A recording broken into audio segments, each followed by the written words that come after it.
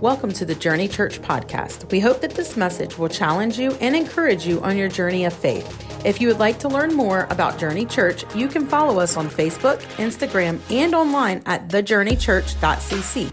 Now enjoy the message. All right. I feel like I should say that a third time. All right. Come on, y'all. It is a good morning.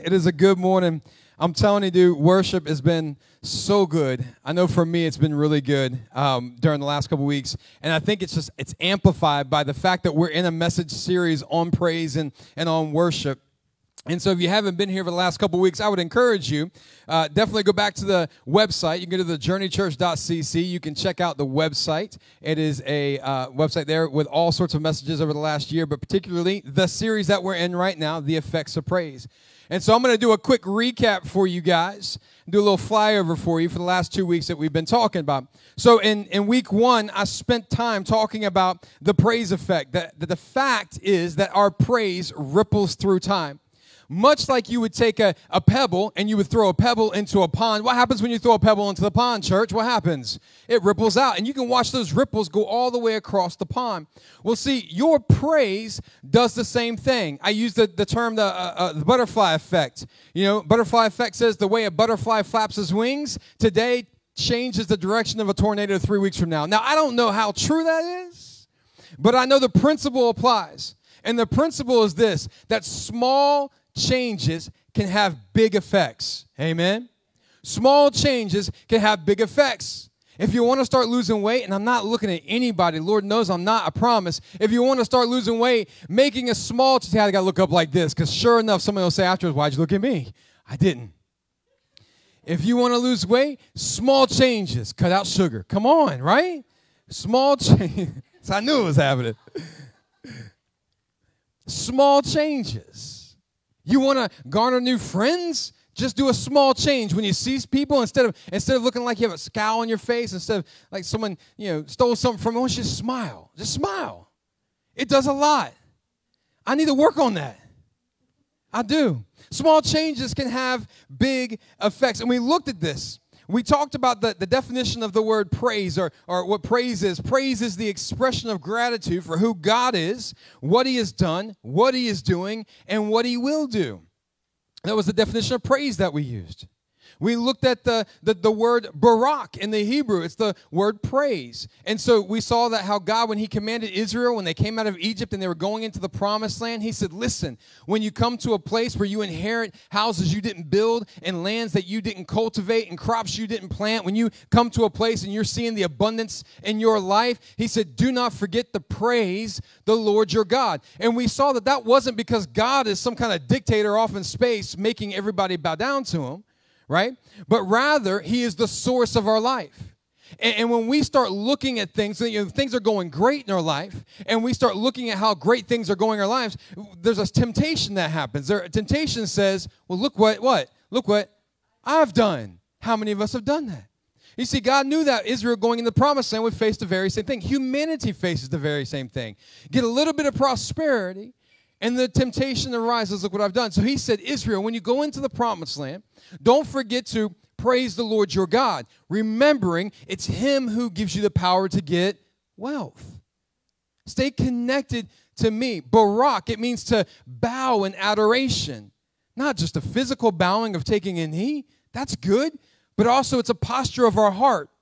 Are we allowing our hearts to bow before the presence of God? Are we seeing moments of prosperity in our lives, great moments in our lives? Are we not forgetting the Lord? In that moment, are we allowing our hearts to bow in adoration, to Barak in adoration? And we saw also in week one that it wasn't God who was just saying, you do, right? I tell you do, and that's it. But it was God saying, do what I've already first done for you. Remember in the very beginning, it says when God fashioned man out of the dirt, fashioned Adam, right? And it says in that moment that he breathed life into him, he fashioned together. The word barak is right there in the moment of creation. That when God created man, he baraked. He bowed in adoration over the crown of his creation. You're saying God worships us? I would say, yes. Hear me. Now you're saying, well, wait a minute, we're saying we're elevated to the status of God? No, I'm not saying that. I'm not saying it at all. But God does. The Bible says in Zephaniah 3:19 that he rejoices over you and he sings songs of praises over you. That he adores you. And there's an element of adoration and worship that comes along with that. It's a mutual thing. He loves you just like your kids. Don't you love your kids most days? Most days, right? We do. We love our kids, but there's a swooning that happens when they're infants and they're babies and have not yet told you no. Amen? They've not yet told you no. They've not yet got mad at you. They've not said, I hate you. They've not stormed off. They haven't ran from you. When they're still in that state where they can do no wrong, don't you worship over them? You swoon them, right? And so we saw that God is saying, hey, for us as humanity, we were created in the image likeness of him, and we function better in life when we're attached to our source. And a way to stay connected to our source is to barak. It is to praise. It is to bow in adoration. Amen? Amen. That's week 1. So if you missed it, you want to go back and watch it, right? Or go back and listen to it. It's on the podcast as well. So week 2, my bride preached, Pastor Kim preached a fantastic message last week, y'all. In the book of Acts, chapter 16, 22 through 26, that's where that reference is at. She talked about Paul and Silas and how Paul and Silas had gone and they were preaching the gospel. And it was the preaching of the gospel and the delivering of somebody from bondage, the demon-possessed woman, right, the girl. It was when they cast the demon out that they were arrested, right, for freedom. Right, they were arrested for bringing freedom. And thrown into a jail. They were beaten. They were stripped down their clothes. They were humiliated. They were locked in the inner dungeon in the darkest place of the jail cell. And we read the story. The Bible says that at the midnight hour, Paul and Silas, at the midnight hour, they were singing songs and hymns. They were singing songs and hymns. Scholars go back and there's all sorts of hymns they pull from Psalms that they would say, well, these would be common songs that they would be singing, the songs that David wrote. The songs that David wrote were more than likely the songs that they were singing in that midnight hour. Hear me, a ripple effect. Our praise has an effect that ripples through time. So David's moment of praise is being echoed in Paul and Silas's moment in the prison. And they piggyback on the praise of David in that moment. And we saw something incredible happen as they were worshiping and they were praising. The praise that they gave shifted atmosphere, right? It shifted their perspectives. It shifted the hearts of people there, and it shifted the atmosphere. It took pain, and it turned it to promise, deliverance. It took the prisoners who were once bound and delivered them. You remember when they praised and they were worshiping, it says, and the prison foundation did what, church? What did it do? It shook, right? It shook. Why does that word sound funny? Doesn't that word sound funny? Shook. The prison foundation was shaken. Right? And it said, and the chains came off, and the doors flung open. And you know just as well as I do that if you were in jail for a crime and all of a sudden the prison doors shook and the chains fell off and the doors flung open, you could not beat me out the door. Amen? You couldn't. I would not do well. I'd be right out the door. But here's something incredible that took place. Remember when the prison guard goes and he's going to draw his sword and take his own life, and Paul shouts out and yells at him. He says, no, wait, don't do it. And this is the most powerful part of that statement. We all are still here. What was it about Paul and Silas in that moment that took an entire prison and hit pause when freedom was open? Right? What was it about that? These guys cared more about what they were singing and more about what they were saying than the fact that their doors had flung open. Who sticks around? Amen? So David's praise echoed through time to Paul and Silas, and Paul and Silas's praise echoed in that moment. It rippled out through the jail cell, and lives were impacted, so much so that the jailer gave his life to Christ, him and his household. And scholars believe that he was the founding member of the church of Ephesus. Think about this. Think about it. Praise shifts perspectives, hearts, and atmosphere. Today we're going to spend the next few moments going through some myths about praise and about worship. How many of you guys are raised in church? Anybody raised in church? Y'all are happy you're raised in church? For the most part. Some of us raised in church. How many of you guys have sat through service after service after service and heard song after song after song? Amen. We have. How many of you grew up in a particular denomination who had some particularly weird things attached to their praise and worship services? Did anybody? Listen, I did. I wasn't raised in church, but I came into the church later on in my teenage years, almost an adult, and it was in the late 90s. And if anybody knows anything about the late 90s in Christianity, particularly Pentecostalism, it was a weird time. It really was. It was a powerful time. God did some incredible things, but there was some weird stuff popping off in the name of worship. There was. And all these different types of myths began to circulate about what praise and worship really was, and they were false. They were false. And so I'm going to kind of unpack some of these myths. So if you're a note taker, we got 5 myths I want to unpack as we go through our worship, our message. So myth number 1, listen to me. Myth number 1, you were made to worship. Hear me. You might have even heard that preached. You might have even heard a great message preaching the fact that you were made to worship God. And you go through the book of Revelation and you see that the angels, they're bowing down and they're 24 hours a day, they're worshiping the Lord saying, holy, holy, holy is the Lord God Almighty who was and is to come, right? Y'all remember that? And so we get this idea that you're made to worship, and they're told when you get to heaven, all you're going to do is worship God. Isn't that awesome? Well, depends. Do you like worship? Or did you grow up in church and get tired of hearing worship? Because on the way there, you might have a different perspective. What are we going to do in eternity? Just the same kumbaya over and over? You're made to worship is that line. Let me tell you why that's a myth. Because it devalues you.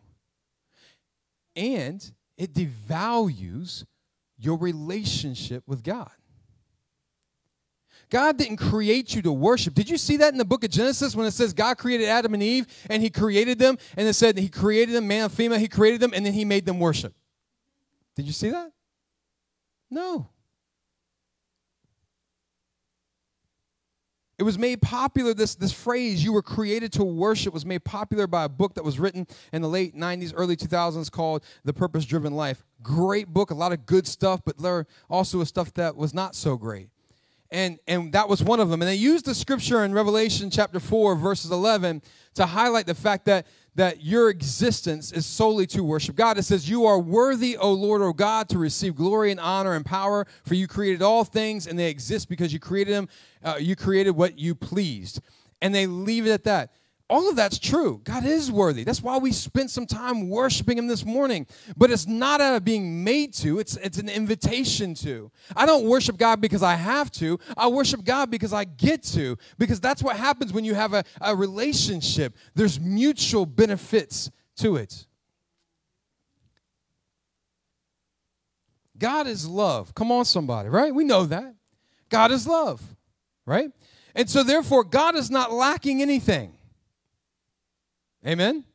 Like God's not missing something. Like there's not a U-shaped piece of missing from God's heart. God is not lacking anything. He's not missing anything. And let me just let you know, God is also not codependent. Amen. Come on, he's not codependent. In other words, he's not going, I need you to need me in order to feel valued. And the way that we kind of spin worship sometimes is we spin it from that angle as if God's codependent, like God needs our worship. God doesn't need our worship. God doesn't change whether I worship him or I don't worship him. Who changes, church, when you worship him? We do. What changes when we worship him? Our perspective changes, our hearts change, our atmosphere changes. But it doesn't shake God. He's not lacking, he's not codependent, and he's not a dictator. He's not. If your idea that when you go before God and you get to heaven and you stand before God, if your idea is that God's going to look at you and say, bow down and worship me now, that is not the image of God, because the Bible tells us very clearly. Scripture tells us God is what, church? He's love, right? And love is patient and kind and not envious and not self-seeking. Come on. He's not self-seeking. How many of you guys would agree that God knows how to parent a little bit better than us? Amen? Don't you think that God knows how to parent a little bit better than us? Come on. And if you have kids or you've been around kids, it's easier if I say if you had kids, because you've been around kids. Some kids are not great to be around. But if you've had kids, you understand, like, there's nothing, for the most part in us, there's nothing that crosses your mind that says, I'm just going to ruin your life today. Is that a true statement? We don't do that. That if a child comes to us and says, I'm hungry, we're going to give them a rock or a serpent. That's what Scripture said, right?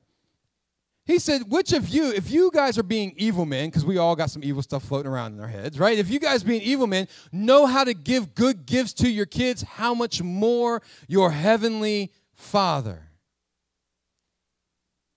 That He is a good Father. He is a good parent. Could you imagine how odd it would be? You guys with me this morning? I'm making you think this morning. Some of y'all are looking at me like that. Please don't look at me like that. How odd would it be if I went to your house and you had this moment during your day where you said, all right, kids, it's time to worship Daddy. And you sat down in your recliner and you made your kids all come over and kneel down before you and say, you're the greatest daddy in the world. You're the greatest daddy in the world. You're the greatest daddy in the world. He said, is that wrong? Well, it's odd.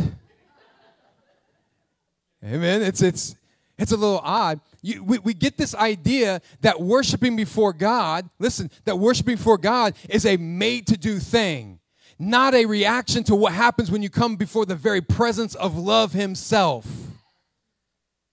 It's a response to being in the presence of love. The love who looks at you and says, I'm not counting your sins against you. I've loved you from the beginning. I've loved you to the end. I've loved you all in between. When you screwed everything up, I still loved you.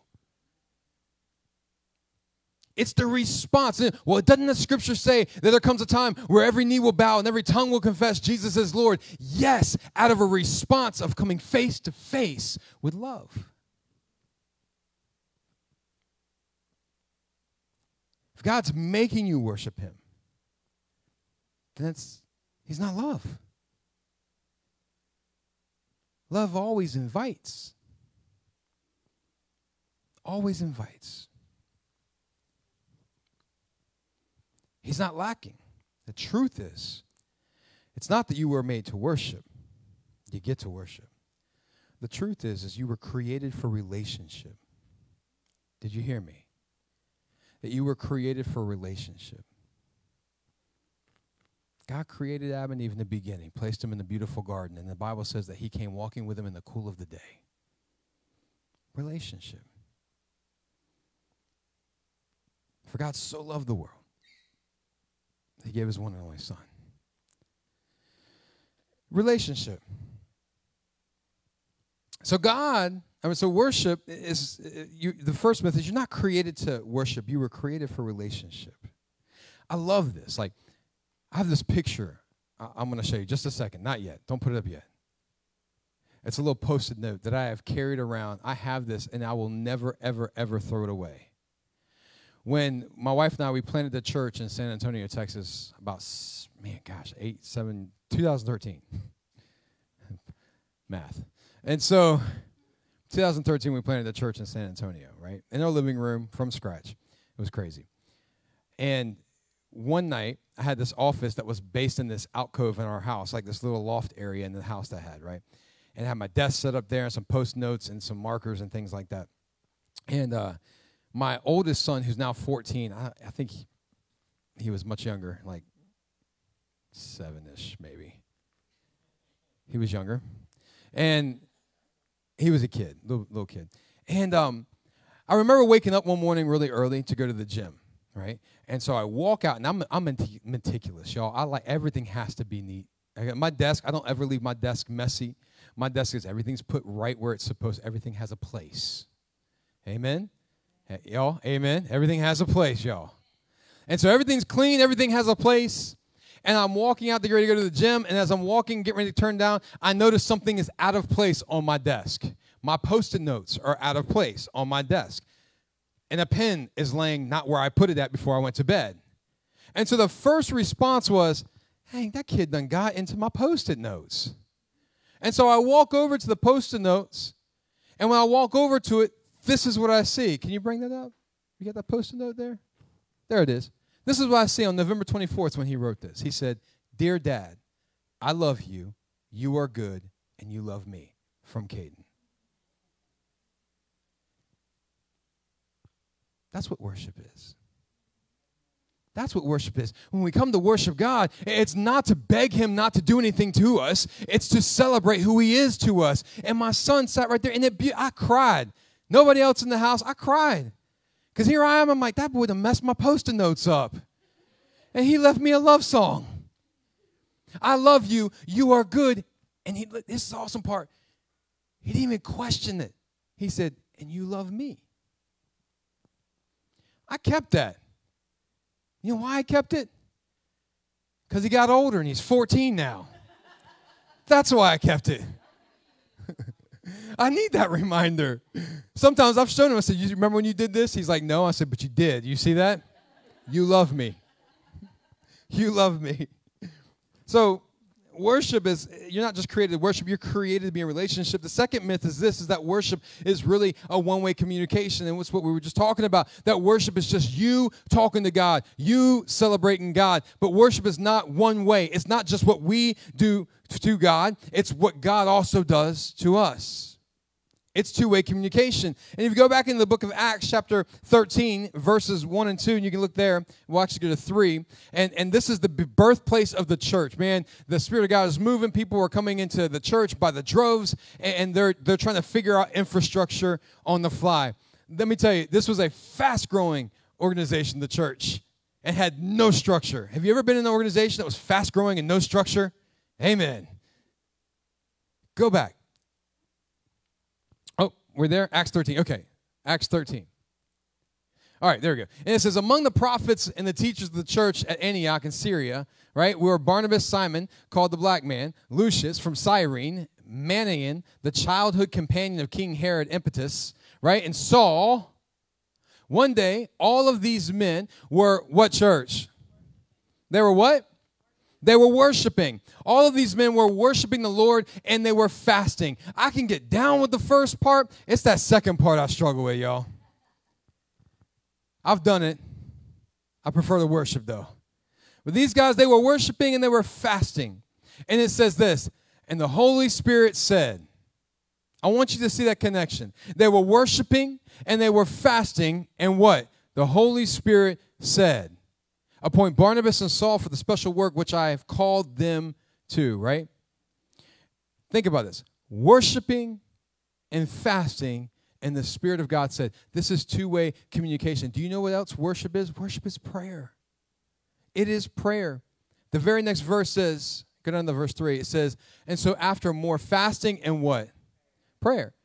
They're using worship and prayer interchangeably. And so after more fasting and prayer, after more fasting and worshiping, the men laid hands on them and they sent them on their way. That worship is a two-way communication. Sometimes when I'm having a hard time figuring out what I need to do, what the next step is, I'll throw worship music on. I'll just worship. And oftentimes it's in that time of worship that my mind is set straight and I'm able to hear from God. Did the worship make God talk to me? The answer to that question is what, church? No. The worship set my mind straight so I can hear from the Lord. He's always talking to you, don't you know? The Lord's always speaking to you. Every day he's speaking to you. He's always talking to you. Sometimes it's awesome. Sometimes it's really annoying. Usually when you don't want to do what he's asking you to do. But he's always speaking. When you get into your car, when you leave church day and you get in your car and you turn on 103 jams, you know what's going to happen? Act like you don't. You know what's going to happen? You're going to turn the radio on. You're going to dial the dial to the station, and you're going to hear what? Music. Right? You'll hear music. Let me ask you a question. Did that music start playing? Did the radio company the station start broadcasting that signal when you turn your radio on? Or was the signal always broadcasting? Always. You just tuned in and could hear it. And that's what worship does. It's two-way communication. So that's the second myth. The third myth. Worship, now hear me. Worship is the weapon we use to fight our enemies. Now wait a minute. How is that a myth? Because don't we sing that one song? Don't we sing that one song? This is how I fight my battles. Right? But what does it say? This is how I fight my battles. Does not say, this is how I fight my enemies. This is how I kill my enemies. My weapon is my praise, which is true. But it's not how you kill your enemies. It's how you fight your battles. It's how you fight your battles. It's how you fight the things you go through on a regular basis. Think about it.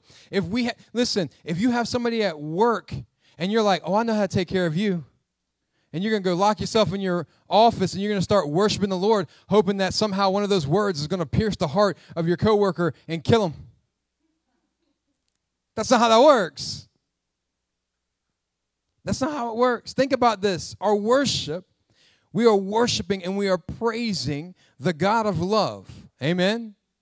The God that keeps no records of being wrong. Amen? The God who loves his enemies to his death.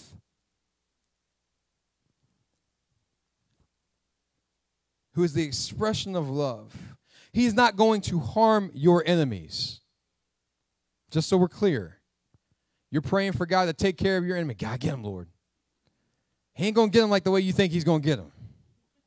Amen? This is why you're not God. Amen? That's why I'm not God. Oftentimes, when we're worshiping in our battles, it is us that is affected the most, right? It's the weapon for my battle. And it's really not the enemy, but the inner me that gets dealt with. Somebody else is not your worst problem. Amen. It's us. It's the inner me, not my enemy, that's impacted most. Shifts atmospheres. Remember, shifts hearts and brings about freedom. Another myth is that the more expressive my worship is, the more spiritual I am. Listen, I love the environment and the culture I grew up. I grew up in the AG church, y'all, Assemblies of God church. When I gave my life to Christ at 16 years old, that's the denomination I went into. I became an ordained minister through them. And for years, I love the fact that early on, I got exposed to expressive worship. But just because I can do the Pentecostal two-step, just because I can run laps, just because I can do cardio when I sing, just because I lift my hands, just because I clap and I can sing on key, clap on the 1 and 2 or the 3 and 4, does not make me more spiritual than the person who is actually sitting there during that worship time, meditating and allowing the Spirit of God to work on their heart. Your expression does not equal more spirituality. You understand? You just heard me. I'm all for all of that. I love clapping. I love when you guys clap and sing during praise and worship. I'm not going to lie. It makes it a little bit easier to sing when you guys got smiles on your faces and you're clapping and you're lifting. I love that. It ain't for me. It makes it easier for me, but it's not for me. Sometimes I just got to close my eyes because sometimes I know some of you guys are in a moment and your heart's worshiping God. Your face hasn't been notified yet. I'm not judging you.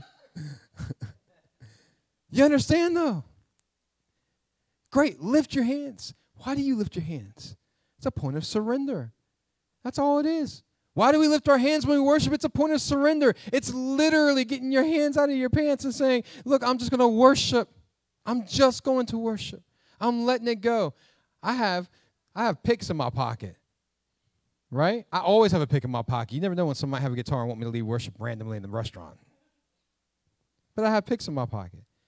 And if I keep my hand in my pocket, I will play with it nonstop. So I'm going to worship. My hand's out. It's just a moment of surrender. It allows me to focus and connect. It doesn't make you more spiritual or not. It's just a moment of surrender. Some of us, we got to work up to that point. That's great. Work up to it. Some of us, we got hands up, not afraid of our sweat stains or pit stains at all. We just hands up. That's why I wear dark shirts. Hands up. That's great. Some of us are like trying it out. We're here. That's cool too. Clap. Great. Clap on beat. Better. Right? Sing. Awesome. Sing on key. Even better. But it doesn't make you more spiritual than the next person. It's a sign of surrender. It's an expression of what's going on in your heart. All right, last one. Worship or praise, listen, worship and praise are just the songs we sing before the service and the preaching begin. It's not the important part of the service. It's not the important part. That's what they say. It's not important. It's just the songs you sing beforehand. But they're songs with purpose. Do you know that the early church did more singing than they did preaching? Did you know that? Do you know why the early church did more singing than they did preaching? Because they couldn't read. By and large, the early church, they were illiterate. And so it wasn't like they all had Bibles and they could go around and say, you know what scripture stuck out to me the most today? You know what scripture stuck out to me the most today? What they had is they had messages. They had heard somebody preach. They heard somebody preach. They heard somebody preach. And they said, you know what the Apostle Paul said? I heard Pastor so-and-so who heard Apostle so-and-so, who heard Evangelist so-and-so, who heard what. This is what they said. And they would share a word and then they would sing. And do you know why they sang? Well, they couldn't read. But it took the doctrine and the theology, and it wrote it on their hearts. It's an easy way for me to remember how good God is. It's an easy way for me to remember what he's done for me. Isn't that why we teach our kids how to do things by putting songs to them, right? Why do you sing the ABCs? Y'all, why do you sing the ABCs? If I start it, y'all going to continue it, right? Because I'll just start A, B, C, D. Don't go, but it's in your head right now. And you keep going. Right now, you're welcome. But why do we teach our kids to sing the ABCs? Because when you add information to music, it writes it on your hearts. Actually, information plus emotion will write things on your hearts. And so worship is designed, it's geared to communicate doctrine, it's geared to communicate theology. It's also geared to stir up the atmosphere, this is true, to create the atmosphere, to create an emotional response. Not emotionalism, y'all understand what I'm saying? Not emotionalism, but to create an emotional response. Because what's happening in that moment is it's writing that stuff on your heart. And do you know what happens? You have a great worship service, a worship time, and then you sit down and you hear a great message like the one you're hearing right now, amen. And you're hearing a great message, and that gets lodged into your heart. And you'll go on throughout your day, and you'll have a correlation between what you were singing and what you were hearing, and it begins to help bring about change. It's the praise effect. How many of you guys sing songs when you leave church? Like a song we do here, you'll start singing it throughout the week. Anybody? Some of you are like, my kids sing it. My daughter, I love it. A couple weeks ago, JoJo's walking around the house. This is how I fight my battles. It may look like I'm surrounded, but I'm surrounded by you. And she's just going, this is how I fight my battles. All my kids have done that. I love it. They get a little anxious about something, and all of a sudden they start singing because they remembered it's that moment that shifted their hearts, their atmosphere. So those are the 5 myths that you were made to worship. No, you were created for relationship. Myth number 2 was worship is one-way communication. No, it's not. It's two-way communication. Myth number 3 is worship is the weapon we use to fight our enemies. No, it's the weapons we use to fight our battles, right? And oftentimes, it's not the enemy, it's the enemy, it's the inner me, right? The next myth, the 4th myth was the more expressive my worship, the more spiritual I am. No, right? And the 5th one is worship and praise are just songs we sing before we preach. It's not. Last thing. You ever heard of a artist, singer? Her name is Lauren Daigle. Have you ever heard of Lauren Daigle? She wrote a song called You What? You Say. Remember that? So she was a worship leader, wrote a song called You Say, which is a beautiful song about God's faithfulness, right? In 2018, it was released, and it charted on the U.S. Christian songs chart at number 2 in 2018. Is that unexpected? Not really. You go, oh, it's a great song. It's a Christian song. It charted number 2 on the Christian pop charts in 2018. That's expected. But you know what's not common? Is in 2019, that song topped the charts or went and charted in Australia, Belgium, Canada, China, France, Iceland, Mexico, Netherlands, New Zealand, Scotland, Switzerland, the UK. It hit the U.S. Billboard's Top 100, U.S. Adult Contemporary Music, U.S. Top 40, U.S. Christian Songs, and U.S. Mainstream Top 40 in 2019. That's why you can turn on just about any radio station and hear it. And do you know what's amazing about that?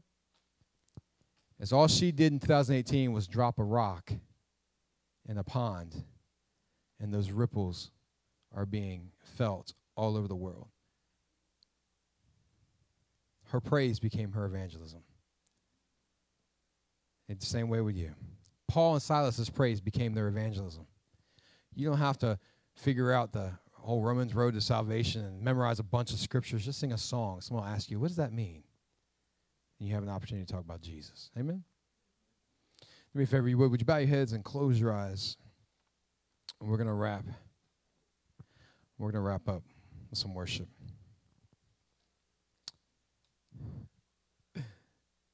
Father, you are so good, and I thank you for every person who's here right now. And I pray, God, as we wrap this time of service up, Father, as we wrap this message up, as this worship time wraps up, Father, that these words that we heard today, these words that we sing today, God, would just resonate in our hearts. And so, Father, I thank you for each person right now, for ministering, for touching our hearts, and revealing your love in an incredible way.